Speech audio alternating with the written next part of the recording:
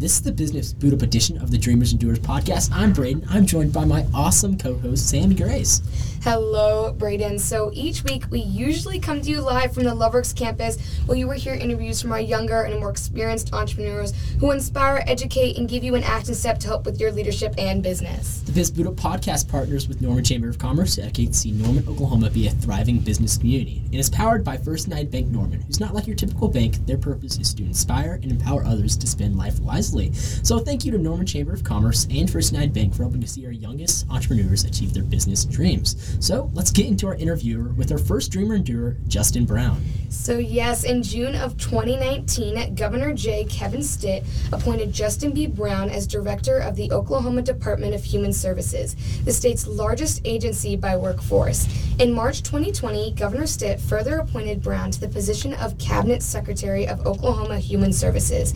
As CEO of a regional senior housing company, prior to these appointments, Brown built a deep experience in organizational leadership, finance, and strategic planning and execution.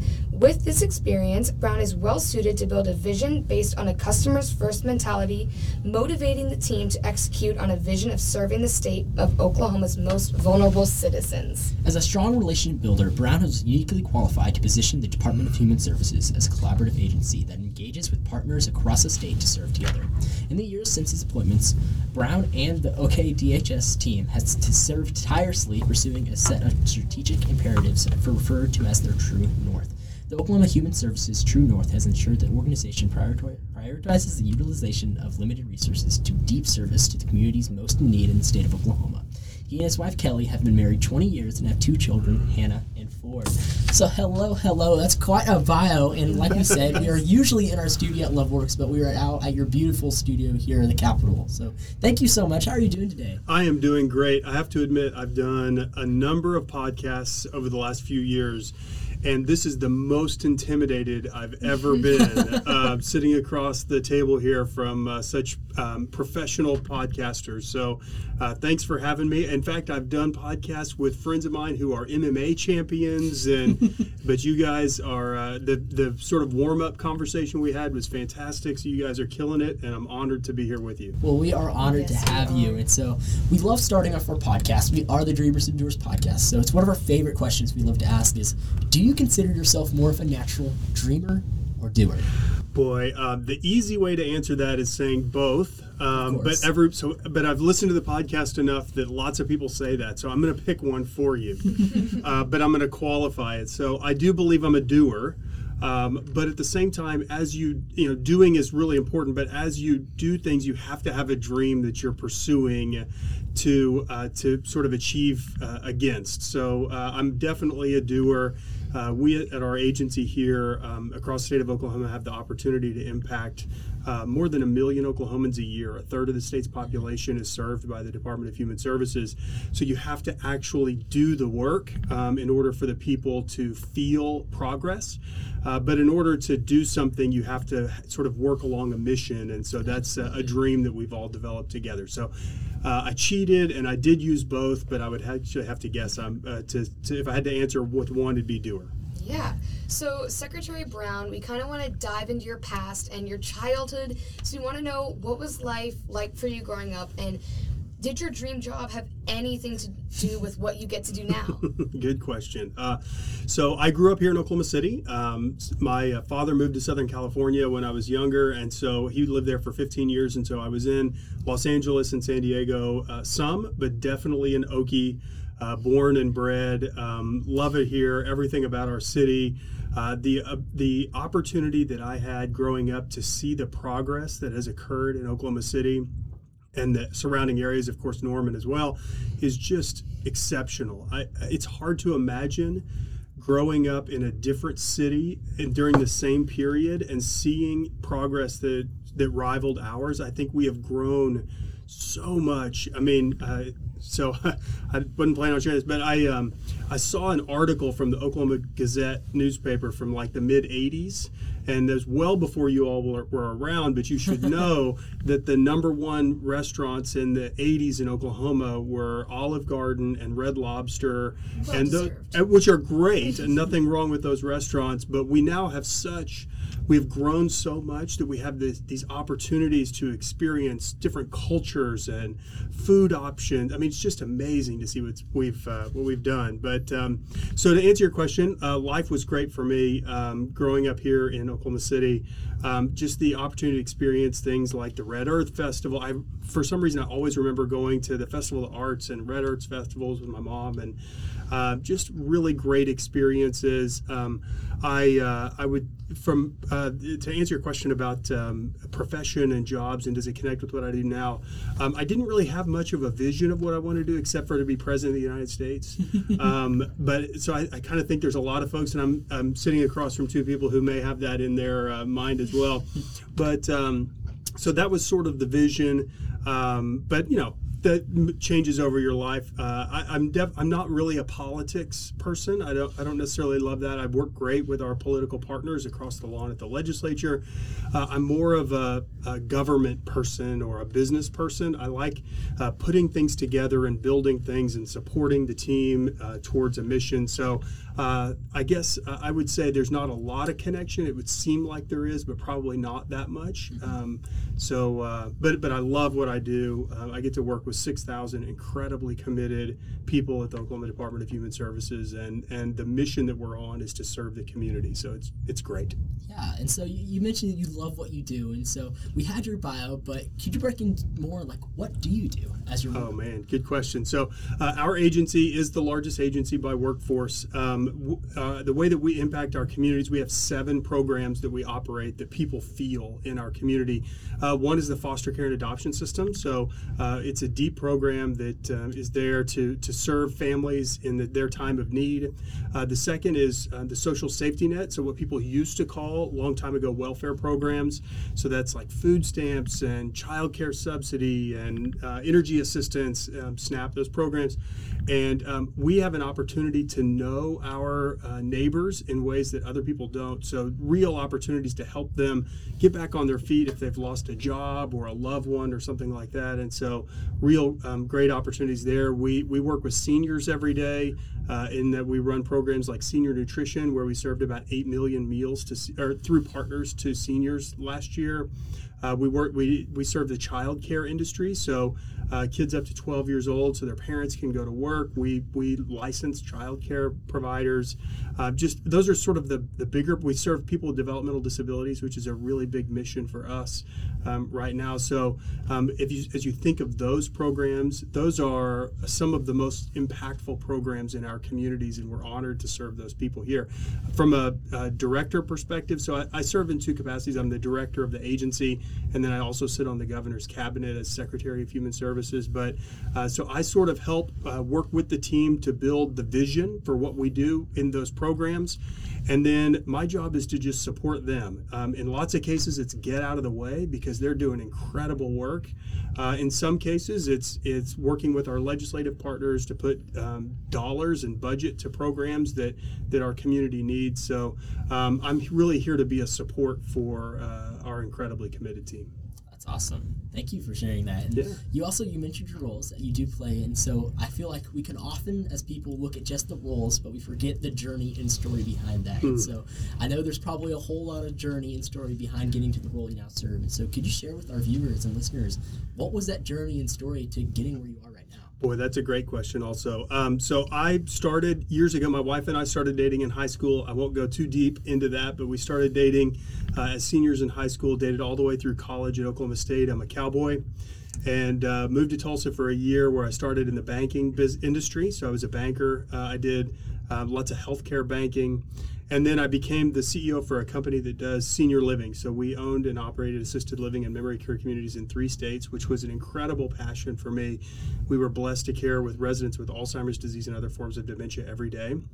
And just a wonderful passion. That was 11 years. In short, in April of 2019, we signed an agreement to sort of outsource the management of our communities. It was a trend in the industry. I was going to stay on as CEO, but that was most of my job, was management and working with the communities themselves. And so I didn't really know what that meant for me. It was this time of uncertainty a little bit. I was going to stay on, but it didn't sound super, I wasn't super passionate about managing the manager. And then 16 days later, I got a call from the head of the transition team for the governor. The Governor Stitt and I had never met in person. And so he said, listen, the governor wants to know if you have an interest in serving the state. And I said, no, I'm good. Thank you very much. And he said on the other end, well, if you're 1% interested, we should talk again. And I said, okay, I'll bite that hook. I'm 1% interested. What does that mean? And so over the course of about the next 10 days, I talked to a lot of people, just ask questions, try to understand who the governor is and what the culture was he was trying to build in state government. And after 10 days, I finally sat down with the governor for a cup of coffee at the governor's mansion at 6:30 in the morning. And we talked for an hour and a half about culture and philosophy and faith and those sorts of things. And I said at the end of that meeting, listen, if you say no to me, I'm good. I'll figure out the rest of my life. But if you say yes to me and I say no to you, I'll think about it every day for the rest of my life. And I don't have anything like that in my life. So if you say yes to me, I'm in. It was a powerful moment for me, one I'll never forget. He called me 3 days later and said, Justin, we think you're the guy and would love for you to come join and lead the Department of Human Services. So it was exactly 60 days from that first phone call was my first day as agency director here. That was June of 2019. And so it was just an incredible transition. There's a lot of depth to that. I received lots of validation in lots of different places, and tons of people wrapped around me who support me even today. It's a difficult job, and we do difficult work here, but I definitely feel supported and passionate about the work that we do. Love that. Yeah. So you kind of touched on this a little bit when we were talking about your bio, but like as a department during your time leading, it has developed and pursued a set of strategic and operatives referred to as True North. So can you tell us more about them and why they're so important to you and your team? Absolutely. So when we first launched the True North, it sort of comes across like a corporate slogan, like just do it or whatever. It just sort of comes across as something a big organization would say. But the True North, really, I walked in, and as I shared, I really didn't have any government experience or human services experience. And so I said to our team, listen, I'm not really the one that should be building vision for you all. You all have been in this work your whole lives, decades in this work. You should be building the vision for the agency. And so this True North, I refer to it as a grassroots strategic planning opportunity. So that meant that we built a vision based on the input of all of our team. So division leaders, frontline workers, they all spoke into the creation of the True North. And the True North really is 3 to 5 guiding principles for each of those divisions that I laid out to you in the foster care system and in the safety net system and developmental disabilities. And it allows for us to focus on the work that we do that's really important, not the things that just sort of come to us, but it allows us to stay on a pathway that means something to the people we serve, not to our agency or our workforce, but really that person with a developmental disability or somebody living in poverty. That's the work that we're trying to do. So we built 3 to 5 guiding principles for each division, and then we have 8 and now 9 what we call executive leadership True North, which is the whole agency. This is the work that all of the divisions, all of the leadership, everyone is going to be working on together. So these are things like becoming the largest ever hope-centered organization. And the Science of Hope is an incredible opportunity. Maybe you can do a whole nother podcast on the Science of Hope. It is fantastic. In fact, one of the leading researchers in the Science of Hope is with the University of Oklahoma. And so he's a globally known researcher in the Science of Hope. So anyways, it's things like becoming the largest ever hope-centered organization. It's things like moving upstream and solving for poverty. It's building a world-class customer experience. We go to Chick-fil-A or Amazon or whatever, and we know what a great customer service experience feels like. You all know what that's like. But sometimes in government, we don't necessarily have the mission to provide that same level of service. And so that's something that we are embarking upon today, is building that same level of customer service that you get at Southwest Airlines or one of our private sector friends. So the True North was built by the team. And the key is it allows us to focus our attention on what's really important and not to be distracted by all of those other things that come to us. I love that so much, and that that focus on service too. I mean, and your agency and you in general serve a very service type role. And so, could you kind of break down like more into why is serving so important for you, and not only for you but for the agency? Oh man, that's a hard one. I what I didn't share is I connect to the work we do here deeply personally. Of course, I mentioned people with Alzheimer's disease and dementia, and that's my prior world. And so we serve seniors in a number of different ways here at the agency. But for 20 years, I was worked with nonprofits serving kids. So that's Children's Hospital Foundation, OU Children's Hospital Foundation. It's the Oklahoma City Zoo. It's Big Brothers and Big Sisters. I served lots of those organizations. So I personally connect with that. And so when you answer your question or ask your question around why service is so important, it feels like in this agency with 6,000 employees, as I meet those people and engage, there's something about the people that work here who have it just built in their core that's just who they are. They look to others before themselves. They are. There's a book called Leaders Eat Last, and they eat last. Sometimes we need them to eat earlier, because honestly the work is hard and they need to take care of themselves more sometimes. All of us do, because if we're not in good shape, that means that we can't serve the community in the best way we can. But there's something about 6,000 people here who are absolutely and completely committed to serving other people. And as I see stories and I meet people, it's just validated and reiterated everywhere I go that that's just part of the core of the people that work here. It's amazing. That's really cool. So taking a bit of a switch onto things, a lot of our students, or a lot of our listeners are students that both even students in the actual sense are students of life, we can call them that, and they're wanting to start a business or they just have an idea to do something new. And so what do you feel are some of those few tips or advice that they need to know if they want to go out there and start something new or a business? So thank you for asking that question. I had a feeling that one would come up, so I wrote down a few things here. So I prepared for this one, but it's not perfectly organized, so I'm going to hit a few. The first is I really do think it's important for you to create a set of values that are yours. That really do mean something to you. In our agency, we created the True North. There are people have personal values around humility and empathy and service and those sorts of things. So I would encourage people to create their values and know that they're yours. Don't pattern them off of somebody else. Sort of know yourself first. And then as you learn more, so I'm a completely different person than at 43 years old than I was at 23 or 13, totally different. And so as you learn more, keep your mind open to changing those values or evolving those values. Life is a journey. It isn't, we don't know everything. I don't know everything that I'm going to know in 10 years right now. So we need to absorb from other people, always be a lifelong learner. And then when you learn something new, pivot. Don't be stuck in your ways so much that you can't make change and understand where you can maybe take a different course.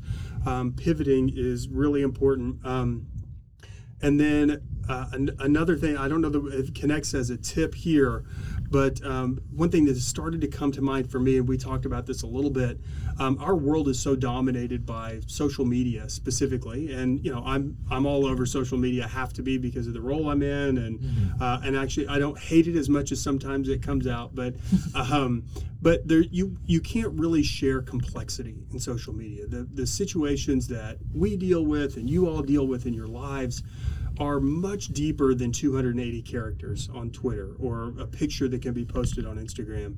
And so know that when something comes up online, of course, that's information for us to digest and think about. But please, let's assume positive intent of people, and then dig in deeper. Start from the basis of this. All of the context is not here. The whole story cannot be wrapped up in 280 characters. So I'm going to assume that person is good. Now I'm going to go and learn more and dig deeper. So that was another thing that I wrote down that I didn't want to leave this conversation without sharing. But ultimately, to answer your question directly, the idea of building your own personal core values and being able to evolve as you learn more is critically important. That's really good. And if you don't mind, what would you say are part of your core values? Oh man, golly, y'all. So I didn't prepare for that one. So one of mine is family first. My family is absolutely the most important thing in my life. I've been married 21 years, together 26 years. I have a 14-year-old daughter and a 13-year-old son, and they are everything to me. I make sure that I set those boundaries where when I go home, I'm home. So family first is absolutely one of mine, and I bring that to the agency. And so when people have to go do something with their families, or there's somebody sick or whatever, like go for it. Like, take care of your family. That's number one. I would say empathy is one. Also, I always try to put myself in somebody else's shoes before having a conversation. Grace and forgiveness, I'm given all the time, and so I have to give it to other people. So those are the ones that come to mind. Certainly, coachability is one too. And that's a part around evolving and pivoting your values when you learn something new. So those are the ones that come to mind. I'm sure once we say goodbye, I'll think of 10 other ones, but always starts with family first. That's awesome. Awesome. I love that. I have a couple of values myself, and I try and live by those. Yeah, what are they? I'm not going to let you out of here without telling us. Well, family is definitely one of the most important things to me, making sure that I do take time for myself, because especially with everyone's busy schedule that we all have, I think it is very, very important to make sure that you take care of yourself. I also, this is something that we learn at camp, is put yourself third. Mm-hmm. So you have your faith and your hope first, and then you have other people, and then yourself is third. And now I know where you go to camp, because that's where my kids go to camp. Yeah. So I think that is super important. So something that we want to know, so obviously, as we know, life is hard and it is challenging, and there's always ups and downs, and so we want to know, what has been one of your greatest challenges that you have faced in your role, and how have you overcome it? How have you gotten over it? So I've started to really center around two things that are the biggest challenges. Well, there's a few. Okay. I was going to say two. One of them is we do difficult work, and because of confidentiality reasons, we can't always share our side of the story. So a tough story comes on the news or is on social media, and we just have to be silent when you know the truth is something different. So that's been difficult for me. But the other two things I was thinking of is it's really hard to communicate these days. There's just so much coming back at all of us, and being able to share the purpose of a decision, the reason behind a decision, even just with our workforce, not even the community. We serve 1.5 million Oklahomans. A third of the state's population engages with DHS in some way, and we're making so many changes. Just sharing that and communicating that in an appropriate way with all of the different ways that we receive information now has been difficult. And then the last one is, because we're changing so many things now, and government is slow to act sometimes, there's fatigue around that. People get tired sometimes that, we talk about a new technology that we really need in our agency to serve better, and a year later it still isn't in place. And it's not that we're not moving forward or it's not a priority. It just takes a long time, where we closed some buildings, and the new approach is opening newer ones that are smaller and newer and strategic and better, but it takes a long time to get that done. So there's just a level of fatigue when you're changing things that's hard to navigate as well. So those are the things that come to mind. So how do you stay motivated through those challenges? Oh my goodness, there's not a lack of motivation in this agency these days. So another thing we were sharing before is not to have a plug, but I do a podcast also called the 1,000 Stories Podcast. Absolutely plug it. And the reason that I do that podcast is because you always see, occasionally we'll see negative things that occur because our agency deals with brokenness and humanity sometimes. And I am a true believer that for every bad story you see or hear, that there are 1,000 incredible stories of servant leaders and incredible values and wonderful programs that are happening that people just don't know about. And so I have an incredible luxury sitting as agency director to engage with people just like LoveWorks, who are doing awesome, incredible things. And so I get to see that. In fact, I bet I have 2 or 3 of them today in addition to this podcast. And so the motivation is really easy to get because it comes at me like crazy. The difficult part is sharing that with people who don't have that opportunity. Our team, who get tired and are working really hard and trying to share that same level of energy and motivation that I get from other people. And so it's easy to stay motivated. That's awesome, especially like being able to be motivated by stories, the wonderful stories. Like you said, like with social media as well, like so many negative stories you see, and it can be easy just to think that's all there is, but there is so much positive. And I love that. For sure. So going back to our first question, we asked dreamer or doer, and now that we know you're more of a doer, but we love to see, is there any dreams that you're working on right now? Oh my gosh. Okay, so the dreams in this agency now are huge. So a few years ago, we had the opportunity to improve processes and rebuild some culture and some of those things that put us in a position where we are more foundational. Now the big dreams are out there, and the big dreams for me, the number one is solving poverty. I think we are in a position today that we have a team that is just sold out to do what we're trying to do. Not that there aren't issues, and we manage those, but the real opportunity is to build a relationship with the people that we serve. We still are to some degree, but we used to be at one side of a transaction. You came to us for help, and we gave you help. When in reality, we need to know you as a person who's living. Maybe you're living in poverty, but you have your own dreams. And your own dreams are to support your families and to be successful in whatever your definition of success is. And so now our agency is on this path to address poverty in a meaningful way. And so that's my dream. That's our dream as an agency with 6,000 strong and thousands of partners across the state. And that's the one that moves the needle for the state of Oklahoma. So if you ask for a dream, that's a big one. Love it. We love big dreams here. Dream big, for sure. Yeah, so kind of, obviously, Braden spoke on this earlier, that our listeners are more in the middle school, high school age students. And so we want to know, what was one life lesson that you wish you would have known or someone would have shared with you when you were in middle or high school? So one is that I've just started to sort of understand myself. So 30 years after my middle school days, was that risk is good. Especially if you have to think about it and calculate the risk, but jump out there and try something new. And whether it's trying a new food or going on, some place that you've never been or something, get yourself in a position to continually try something new. There was a few years ago where I had a New Year's resolution of trying 10 new things that year. And so to me, that's one thing, is continue to take risks, try something new, because at some point you get a little more used to that than you were before. Mm-hmm. And then you're going to take one of those risks that's going to scare you. And when you take those risks that scare you, that's when the opportunity for growth really comes out. So that would probably be one. And then, especially in middle school, high school ages, is just to keep doors open.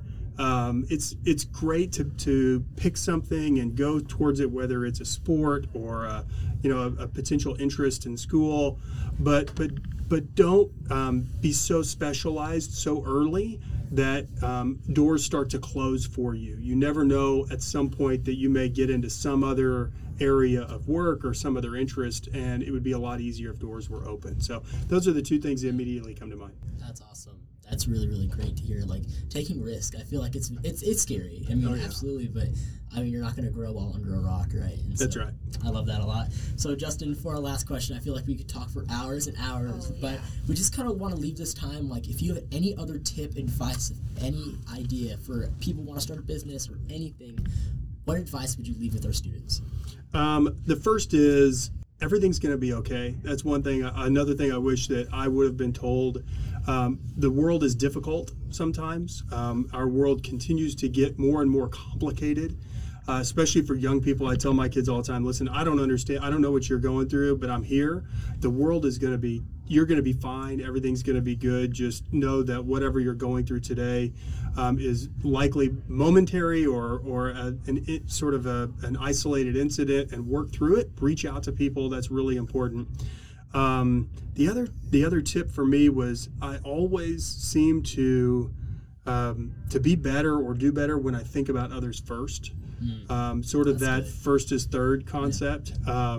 But when somebody else is the focus of the attention or of my mission or purpose, it just seems to work out better for me. And so I think that's the one that I would leave folks with is this is a rich world. That we have an incredible diverse set of friends and neighbors, and get to know them and put them ahead of yourself, and life will work out just fine. That's awesome. That's so good. Justin, I think I speak for both of us when we say thank you so much for your time. This was an amazing experience, and I just cannot wait for the rest of the day. So I know that we and those that listen will be so much better for it. So where can we find more information? You can plug your other podcasts, and where can we find more about you and the work that you are doing for our amazing community? Absolutely. So thank you for asking that. So of course, the Oklahoma Department of Human Services, we're okdhs.org. We're rebuilding our web presence, so forgive us for the old looks. It's coming out new soon. Me personally, I'm on Twitter and Instagram and Facebook and LinkedIn. Those are my four. I haven't yet ventured into TikTok, but so I'm on those.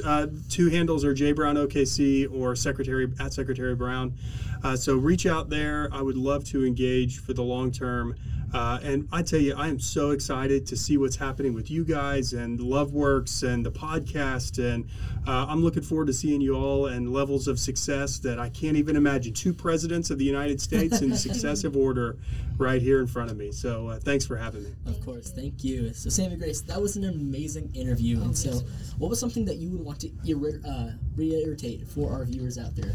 Well, I mean, he dropped some amazing things on us. But honestly, I mean, I just love how he was talking about not even just support, but he really was talking about the world as it was. So he was talking about how, not everything you see on social media is really how it is. And, to kind of take a step back. And even he was just talking about core values. Yeah. I mean, I feel like we get really lost in that. And I think just everything you shared was just so amazing. What about you? I love that you mentioned being a lifelong learner. I feel like a lot of our students, they hate learning right now. These are students, and I can feel that very deeply sometimes. But being a lifelong learner is a real thing, and it gets you far. But it also, when you're a lifelong learner, you meet a lot more people and learn a lot more things. You really widen your perspective. And so if that's something you take away, viewers, is take away being a learner. It is so much worth it. Take risk. Like, if you're not going to do that, you're not going to get a whole lot far. You're not going to widen that perspective a whole lot. So again, Justin, thank you so much. Viewers, we will be back with our student business owner real quick, so stay tuned. Gabriel Sadler is a 12-year-old from Oklahoma. He'll be going to the 8th grade this year. He enjoys woodworking, climbing, and other kinds of sports, and rocket building. Gabriel began learning about business when he's 7 years old by operating a lemonade stand which he shared with his older brother. Today he is working to grow his business, Lumberjack Woodworks, a company that offers handmade wooden planter boxes for indoor and outdoor use. Hello, Gabriel. Thanks for joining us today. We're excited to learn more about you and your story. What is Lumberjack Woodworks and what do you make? My company name is Lumberjack Woodworks. I make planter boxes. I have 2 sizes, indoor and outdoor planters. I have distressed and regular. I have 4 colors, gray, red, tan, and brown. I use a cedar wood because it's rot resistant, and I've used a lead-based stand that lasts up to 25 years. For my outdoor planter, it's a little bit bigger box, and I have not used the lead-based stand on the inside, so you can check plan with your food. With the inside planters, I've used liners because I've used the lead-based stand on the inside, so that you can put your flowers on the very bottom. When did you really become serious about your business starting? About 2 years ago, my brother started J&J Caricatures. He also got on a podcast, and so I really wanted to give it a shot. And my grandpa and my dad did a little bit of woodworking, so I wanted to keep it in the family line. So that's so excellent. Today we're hoping our youngest entrepreneurs out there can learn from you about some of the work involved in just starting a business. What was one of your biggest challenges and how did you overcome this? Time management really, and just trying to focus on getting the work done for the business fair, and just thinking of the reward after, and getting to hang out with my family after I was done. What is one of the biggest things you learned about your business and selling your products? Really just trying to focus on the customer's need and helping them with anything that I can and getting to know them. Yeah. So for our last question, what are your favorite parts about starting your own business?